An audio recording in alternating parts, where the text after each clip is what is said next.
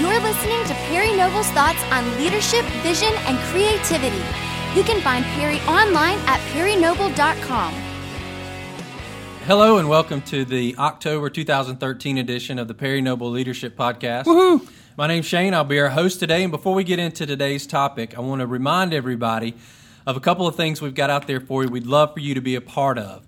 Next year, Perry is going to lead a trip to Israel. You do not have to be a part of our church or a member of our church to go on this. Anybody who wants to go can go to newspring.cc and click on the Israel trips and sign up for it. It's next year, March 27th through April 4th. I have been on this trip, and it is awesome. It will change your life. So if you've ever wanted to go, there's no better time than to go next March with Perry. He'll be preaching on site at several locations. You'll see so many things. It makes the Bible come to life. You do not want to miss that. Again, newspring.cc, click on Israel Trips. You'll find all the information you need for that. And one other thing before we get into today's topic, we have a Unleashing Your Leadership conference coming up in November. That's November 12th through the 14th. That's this year. Now, this is a limited conference. We only have about 50 or 60 people are allowed to come to this because we want to make sure that you get your questions answered. It's a real intimate setting where Perry does leadership coaching. By candlelight. It's unbelievable. It's incredibly intimate. Sometimes we do candlelight. Yeah, I'm just kidding. But there's less than 15 spots at the time of this recording, so you want to make sure you check that out at unleash.cc.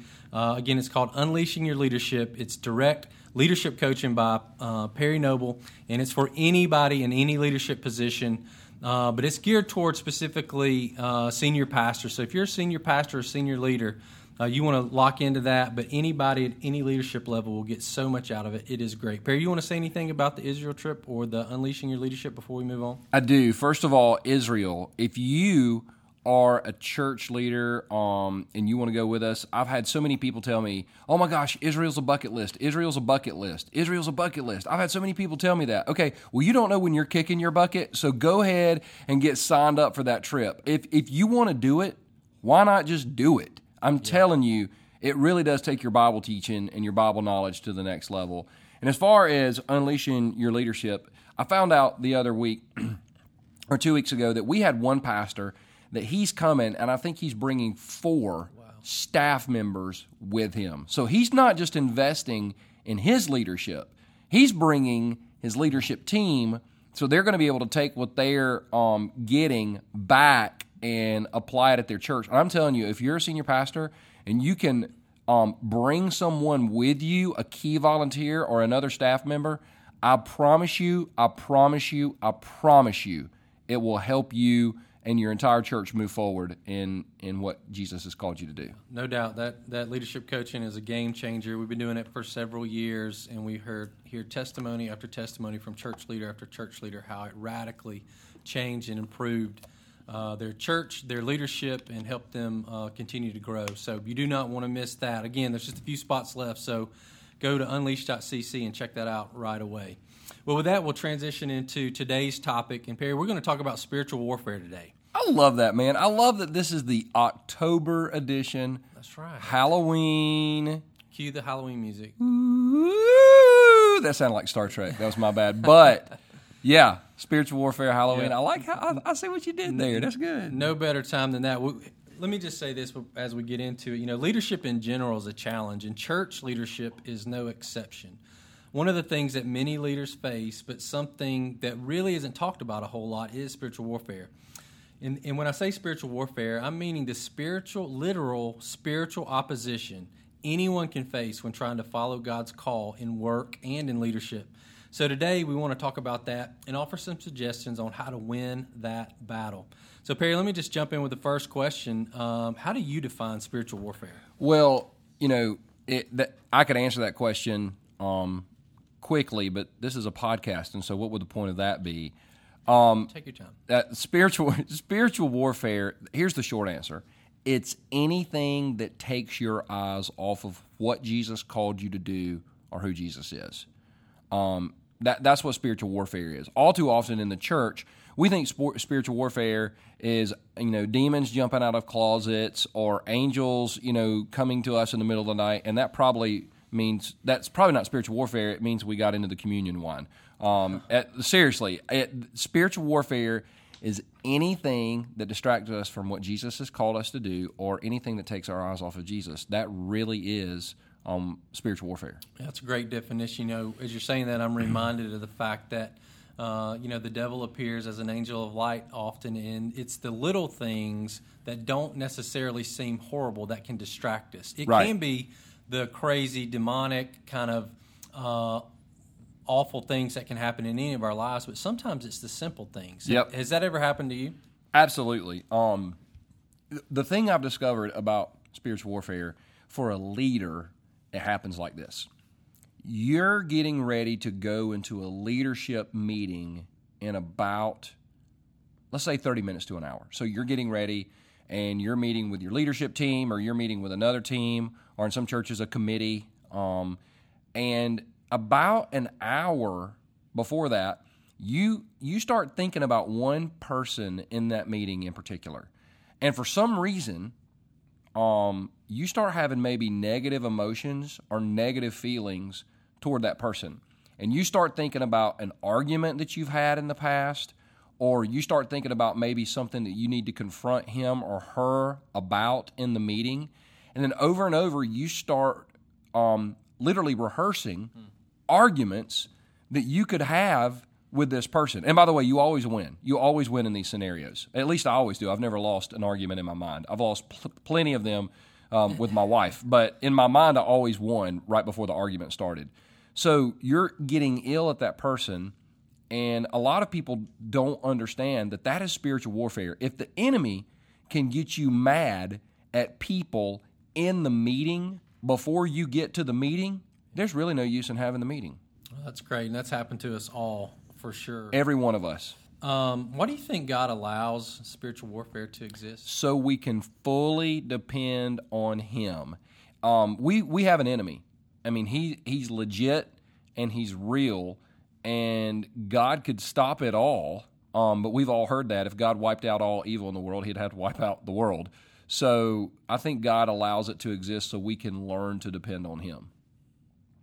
Let me ask you this. Is every leadership challenge spiritual warfare? Yes and no.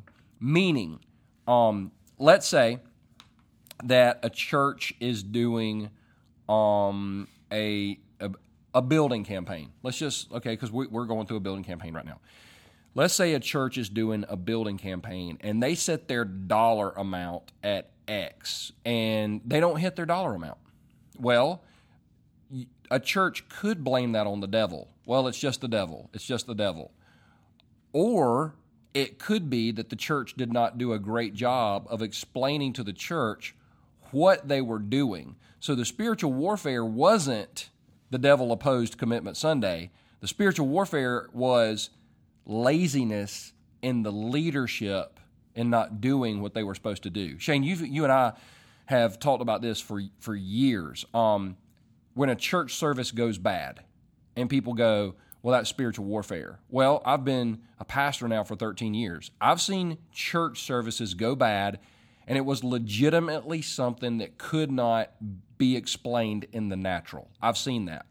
However, in most instances, the thing that goes bad was something that wasn't communicated. It was something that wasn't prepared for. And we prayed, but if you pray but you don't prepare and plan, you're going to experience spiritual warfare. But the spiritual warfare isn't that angels and demons are fighting over it. The spiritual warfare is we didn't plan and we didn't prepare. You got the 3 P's: pray, plan, and prepare. And if you don't do all threes, it is spiritual warfare. That's right. Something that just went through my mind too. Sometimes it's a matter of stewardship, not spiritual warfare. Exactly. What are some battles you faced over the years? Well, a couple of the ones that I'm kind of talk about a lot is the battle with critics and people. Listen, it doesn't matter who you are. It doesn't matter in ministry what you do. If you do anything, listen to me, anything positive or for the kingdom, you're going to have critics. You're going to have people that disagree with you. You're going to have people that don't like you, that don't even know you, but they don't like you. They don't like what you do. They don't like what you stand for. And you've got to be okay with that. I'm reading through the Old Testament. Anybody that did anything significant for God had a group or groups of people that did not like them. And at first, I couldn't handle that because I like me, and I think I'm a good guy, right?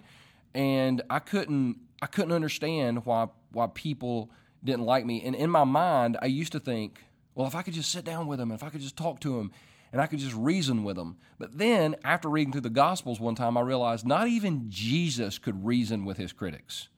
And so, my battle with critics, for years, I just thought, oh my gosh, I either need to fight them or I need to win them over. And neither is true. You don't win anything. Listen to me. The internet is a cesspool for spiritual warfare. Yeah. Because anytime you engage someone online, it's going to go bad. Whether it's through email, whether it's through Twitter, whether it's through Facebook, you're not going to be able to resolve a conflict. It has to be face-to-face communication. And so that's one of the battles that I've gone through in spiritual warfare. I've actually dealt with anxiety, depression, fear. A lot of that is spiritual warfare. And then, honestly, Shane, the biggest spiritual battles I fight in my mind are what I was talking to you about earlier. I'm getting ready to go into a meeting, and for some reason, I'm getting mad. You know what else spiritual warfare is? You know what I've discovered, and I've discovered this the hard way, and I'm horrible at it. In a meeting, interrupting someone many times is spiritual warfare. And a lot of guys don't like to think about that, or a lot of ladies don't like to think about that. But if I'm constantly interrupting, you know what I'm not doing? I'm not listening. Right. Or the only reason I'm listening is so they can pause so I can get my jab in or get my shot in. That's as much as spiritual warfare as anything else. And it works works itself out in a leadership meeting that way. And we go, well, that's just who I am. That's just my personality. Well, that's horrible. You need to get that fixed. If you broke your ankle, you wouldn't drag your broke ankle around forever going, well, that's just how I am. That's my personality. I mean, it's one of those things where spiritual warfare will cause you to think that you're the smartest person in the room on a consistent basis. That's good. I mean, you're talking about how we face spiritual battles in all sorts of ways, but also we can actually be part of the spiritual battle when it comes to the people we're around, the leadership team we serve on, or the people we work with, so we've got to be on guard for that as well. As a leader, you're called to love the people you lead, and anything that causes you to not love the people you lead is spiritual warfare. That's good. That's real good. Well, let me ask you this: in those times, whether it was critics or battle with anxiety or depression, or whatever else, getting off focus during a meeting, how did that impact your ability to lead? What are some of the downsides you've experienced to falling victim to that? So I would find, let's say, and when I first started dealing with criticism, and I think all the way back to 2007 is when I had my toughest battle with it, I would find something online that somebody said something about me, somebody said something about our church, somebody said something about a sermon I preached, and I would get angry. And I would walk out of my office and walk down the hall and walk into all my leadership team's office and say, did you see what this guy said? And so then everybody's pulling up on their computer. Well, for the next hour, everybody's walking around the office showing everybody what one person said who had 14 people that came to their website. And I, all by myself, distracted the entire organization for an hour because I got them all focused of what Jesus called them to do, and I put their eyes on something that they didn't really need to even spend 5 seconds thinking about. But at the end of the day, it was my fault because I was like, hey, look at this, look at this, look at this, and I distracted the entire organization. I mean, that definitely hindered my ability to lead. Another thing is, when I went through anxiety and when I went through my depression, I would go into meetings where there would be a wrong decision I felt that was about to be made, maybe a wrong hire, maybe a wrong directional decision, but I was so tired and so stressed out and so just let me get through this meeting that I wouldn't say anything. And then 3 or 6 months later, it would come back and bite me in the rear end, and I'd be like, if I would have just kind of sucked it up and pushed through that anxiety or pushed through that fear of everybody in this room is not going to like me, I think we could have avoided this. And that's another big thing in spiritual warfare, Shane. In a leadership meeting, the only reason you're around the table is to help make the best decision. And if you can't help make the best decision, you don't need a seat at the table. And so if you feel that something is being said or something is being done that's not the best decision and you don't speak up because you're scared, that's spiritual warfare. That's good. I think that's a good reminder to all the leaders out there, especially if you're the key leader or the point leader.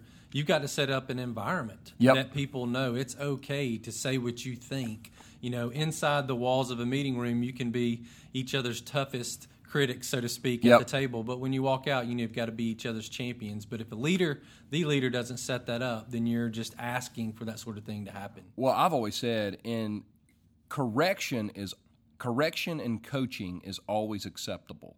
Criticism is when you come after someone and you're not trying to resolve something. You're trying to tear somebody down. You're trying to rip them apart. But correction is what we have around our leadership table. And it's, I've told you guys, don't let me make a bad leadership decision. Even if I'm pushing as hard as possible and you guys feel like it's not the right decision, I've got to hear from y'all because I've been doing this now for 13 years as a senior pastor. Anytime you guys push back on me, I stop and listen. I feel like I've done that for 13 years. And I feel like our church has been blessed. But some of the greatest decisions that have never been made in this church is because we have an environment of correction around the table. And it's not because I'm stupid. It's just maybe I don't know something. Maybe there's some information I don't know. Maybe there's a situation that I'm not aware of. And that's why it takes more than one person to make great decisions for an organization. But coming back to the whole spiritual warfare thing, the enemy wants leaders to think you're the smartest person, you're anointed. Oh my gosh, the anointed thing. You know what you're doing? You're anointed to listen. That's what you're anointed to do. But you're the smartest person. You're anointed. Nobody knows what you know. And it's a big, humongous trap if you fall into it. That's real good. Perry, one of the things you've led us in is we quit a long time ago trying to, reach a consensus, and we fight for unity. And one of the ways we avoid bad decisions is we're okay waiting. If everybody at the table doesn't agree, we just trust that the Holy Spirit will move one or several of us into the same direction because the Spirit's not trying to cause confusion. Spiritual warfare is confusion. Yep.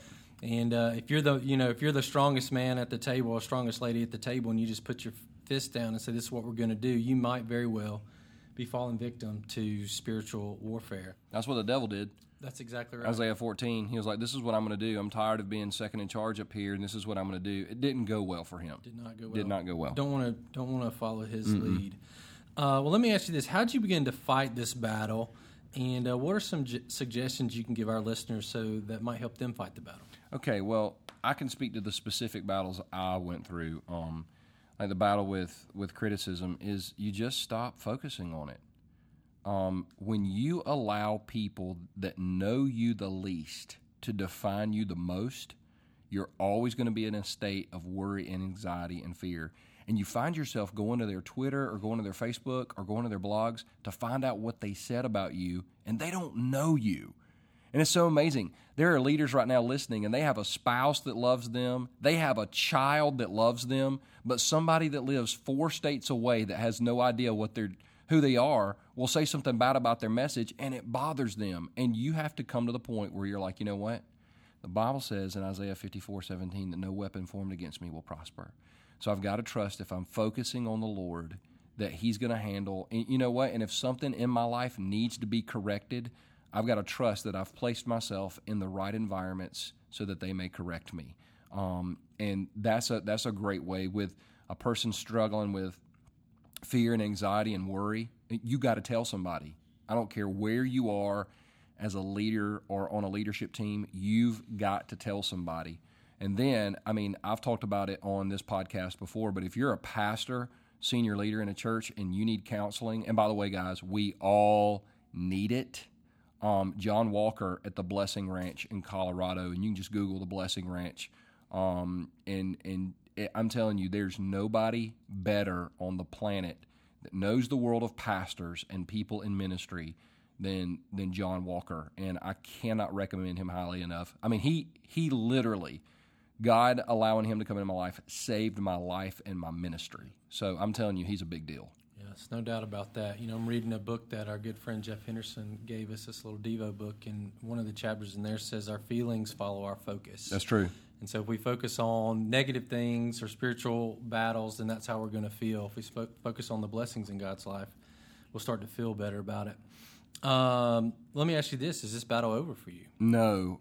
Is the battle ever over for anyone? No, it's not. I mean, as leaders, we're constantly going to face spiritual warfare. The trick is, once again, I'll go back to this as a leader, are there weird, demonic, supernatural things that happen that we can't explain? Yes. And I've got story upon story upon story that I usually don't talk about because it attracts everybody that's got a weird story, and that's weird. It's the natural things that you got to watch. It's the, am I drifting away from the Lord? Am I getting angry at one particular person? Do you find yourself, okay, if you've had 2 or 3 meetings where you've had an intense conversation in the meeting with one person in particular, you need to go have a sit-down conversation with that person because something's not right there. And if you don't fix what's broken, it's going to be a problem. Listen, that's spiritual warfare when you go, well, I'm not talking to them. They got to come talk to me.